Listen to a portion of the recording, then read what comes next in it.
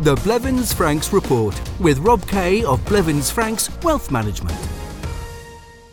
It's that time here on Riviera Radio where we talk to Rob Kay. How are you doing, Rob? Good morning, Howard. Yeah, I'm very well, thank you. Yourself? Yeah, thank you very much. I've got the buds of spring around me, but we'll get to that in a minute. Absolutely. Well, it is the official start to spring next week, so this seems like an appropriate time to look back and ask the question, was the past winter all bleak? You know, the bleak midwinter and all that, for the world's investment markets, or did they weather the period of short days and long nights positively? But before we get into that, discussing investment markets, what caught your eye in the news this week? Well, Howard, I have to start by saying I certainly stirred up a hornet's nest last week when I mentioned the new property declaration. We were absolutely inundated with questions, so just to clarify a few of the frequently asked questions. The French government would ideally like everyone to complete the declaration online, but it is possible to phone and speak to an advisor and declare the required information over the phone. You can also go to your local tax office for help, but there's actually no physical form you can fill in and send back. The deadline for completing the declaration is June the 30th, and if you don't make a declaration, you could be fined €150, and that fine applies per property. So if you own multiple properties, it could be a fine for each main or secondary property, including those owned via an SCI. If you own a rental property which you leave to a property agent to manage, you still need to do the declaration. Now, as someone who won't collect his UK state pension until he's 68, I'm starting to find the ongoing French strikes over moving the French retirement age from 62 to 64 just a little tiresome. And while I'm having a groan, why do people have to turn up at these events with flares? And then, why is it also okay if you're protesting about increasing the retirement age from 62 to 64, why is it okay to burn cars and vandalise property? The mind boggles. Now, after Tuesday's day of action, when the unions promised to bring France to a standstill, it was reported that 1.25 million people had taken to the streets. Unsurprisingly, unions put the figure at nearer to 3.5 million. We are told the protesters will continue with potentially another couple of strikes this coming week. Unions are also urging workers in key economic sectors to remain on strike to ratchet up the pressure on the president. Mélenchon, the leader of the left-wing France Unbowed party, depicted the unrest as a struggle between an entire people and one person, the president, while the General Secretary of the Confederation of Small and Medium-Sized Companies denounced the strikes as absolutely scandalous. Closer to home this week, the Société Ban de Mer must have been gutted when they had to announce that their ambitious project to rebuild the Café de Paris won't be open in time for the summer season. They blamed the delay on optimistic expectations, which didn't take into consideration setbacks such as international supply delays for building materials. The reopening has now been postponed until the end of October. On Friday, President Macron hosted British Prime Minister Rishi Sunak for the first bilateral summit between Britain and France in 5 years. Macron described the meeting as an opportunity to repair a beautiful friendship. Unsurprisingly, there was a clash of personalities between Macron and Boris Johnson, which led to them being barely on speaking terms by the end of Johnson's premiership. The poor relationship was then compounded when Johnson's successor, Liz Truss, said during her brief period in charge that she did not know if France was friend or foe. The relationship between the two countries has clearly suffered in the aftermath of Brexit, but Macron said Britain remains a crucial partner and repairing ties is long overdue. The negotiation of the Northern Ireland Protocol paved the way for better relations, and the summit was described as an important step in the recovery process. I suppose all we can do, Howard, is watch this space and see what develops. Yeah. Well, towards the end of last year, you referred to a reverse bottom, which I thought was a baking expression, not an investment event. Did it work out as you expected? Yeah, well, I'm not sure I would describe as what I said my expectation, Howard, but it does seem to have been proved correct so far. For those of you who didn't listen to the broadcast, and if not, why not? I explained that historically, lots of investment market declines have ended with what investment technicians refer to as a reverse bottom. This is the point when, as the name suggests, investment markets hit a point which professional investors consider is rock bottom. The biggest challenge is actually spotting them. Back on the 13th of October last year, an inflation report was published at 8:30 a.m. The S&P 500 then immediately opened the day plunging 2.4%. But over the course of that day, without any external input, it turned around and finished the day up 2.6%. That has proved to be a perfect example of what a reverse bottom is. At the beginning of this year, the end of last year, the markets were volatile, but they did end last year in positive territory. The S&P was up 10%, the FT 100 11%, the CAC Quarante 15%, and the DAX gained 18%. So we entered 2023 with investment analysts making a lot more positive noises about the investment outlook for 2023. That is, possibly until Jerome Powell announced on Tuesday that interest rates are likely to rise higher than previously expected. The world's equity markets continued the positive last quarter performance, and so far this year the S&P 500 is up around 6%, the FT 100 about 5%, the DAX 11%, and the star of the show this year so far has been the French CAC Quarante, which year to date is up over 12%. So as we approach the end of the first quarter, what's your view of 2023 from an investment perspective? Well, after 2 years when at various points the whole world was locked down, and when we weren't able to, weren't locked down, we had to abide by very strict restrictions. What has happened to investment markets shouldn't really have been a surprise. Governments all around the world had to throw enormous sums of cash down deep, dark holes just to prop up their economies. When the restrictions loosened, people were always going to start spending. And with that much cash running around, inflation was always going to be the next big challenge. The simple fact is, the value of buying stock in some of the world's greatest companies might never be this attractive ever again. Consider just for a moment the combined situation we find ourselves in. The economic distortions caused by COVID are gradually being dispelled, as it seems is the disease itself. Add to that, the explosion of the monetary supply is finally being drained.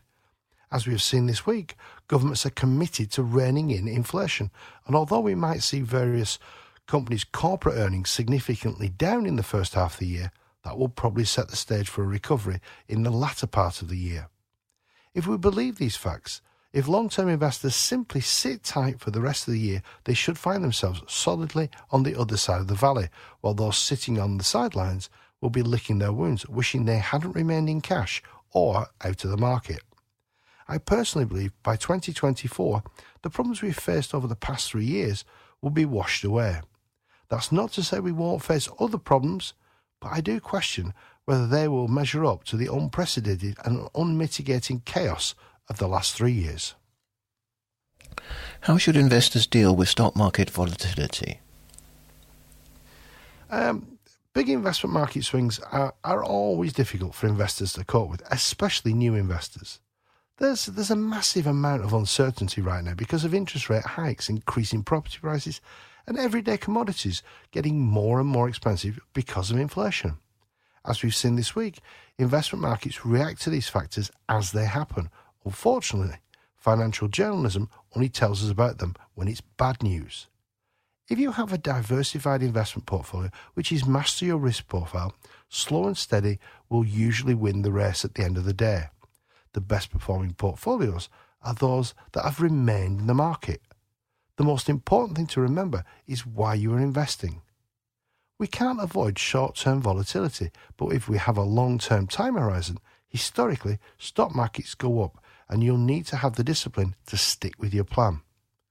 Now, long-term plans will always be affected by market conditions, dips and corrections. They will happen. They just can't be avoided. The media have to write attention-grabbing 24-hour-a-day headlines, and if you're not strong, they will turn your head with scary-sounding scenarios such as economic bubbles, bear markets, corrections. The current one, I suppose, is recession, and even death crosses. We shouldn't ignore the fact that when investment markets go south, investors are presented with a unique opportunity to invest. So if you have money sitting in cash now, This could be a very good time to get that cash working harder. The best investment brains in history have not been able to time the market. The best advice is simply stick with your plan and keep on investing. It's impossible to time your entry into the market, but historically speaking, investment markets always recover. Stay level-headed through the peaks and troughs and always keep in mind why you're investing. I hear what you say about not trying to time the markets, but do lots of people try to? Yeah, it's so true, Howard. I've experienced so many peaks and troughs and periods of intense volatility during my career. I'm now firmly of the belief that the wise investors are the ones who spend time creating a long-term strategy, then have the discipline to stay in the market even when it feels really uncomfortable. Time repeatedly proves trying to time the market is a gamble, and like all bets, they sometimes win, but in most cases, the bookie is the one who wins. Timing the market also carries plenty of risks. The biggest is the risk of missing out. Jumping out of the market when it goes south to reduce risk can result in you missing some of the biggest rebound days. Everyone has been told, don't buy at the top and sell at the bottom. If it's any consolation, professional investors rarely get this right. There is always the temptation to stay in just that little bit longer, then once you're out, hesitate about going back in. If you invested €100,000 in stocks and shares over the last 10 years and remained fully invested for the whole period, you would have doubled your money. If you missed the best 10 days in that whole 10-year period, your profit would have dropped 40%. Now, if you missed the best 30 days, you'd actually have lost money. So if we put that into context, Howard, if we were out of the market for less than 1% of the whole 10-year period, we would have lost 16% of our original capital. That is quite a sobering fact. So personally, I'll stick with my plan and stay fully invested. Do all investments carry an element of risk? And how do we establish what our risk profile is, then build a portfolio around it? Well, if the past 12, 18 months have proved anything, it's the fact that a no-risk investment just doesn't exist. We all need to hold cash to cover our expenses and our emergency reserves, just in case. But we also need to understand what the real interest rate is. Not so long ago, inflation was running at around 1%, and if you tied your money up, you might, if you were lucky, get 2% on a term deposit. So the real interest rate was in positive territory at around 1%. Now, in preparation for our seminars, I was looking at what we could get for our cash right now. Around 3% is the best I could find. So with inflation running at 6%, the real interest rate is minus 3%. So we are guaranteed to lose money. So that doesn't feel like a very safe investment to me. Most of us recognise that for some of our assets, exposure to market movement gives us a better chance of outperforming inflation and producing real returns over the medium to longer term. However, the starting point must be clear and objective assessment of our appetite for risk. Otherwise, the result could be an investment portfolio that's actually not suitable for us. These days, there are some very sophisticated ways to evaluate our appetite for risk, which combine psychometric assessment with the consideration of our assets and the interrogation of our investment objectives. Every investment portfolio can be forecast to display a set amplitude to risk. Low amplitude, less investment risk, but probably also lower likely returns.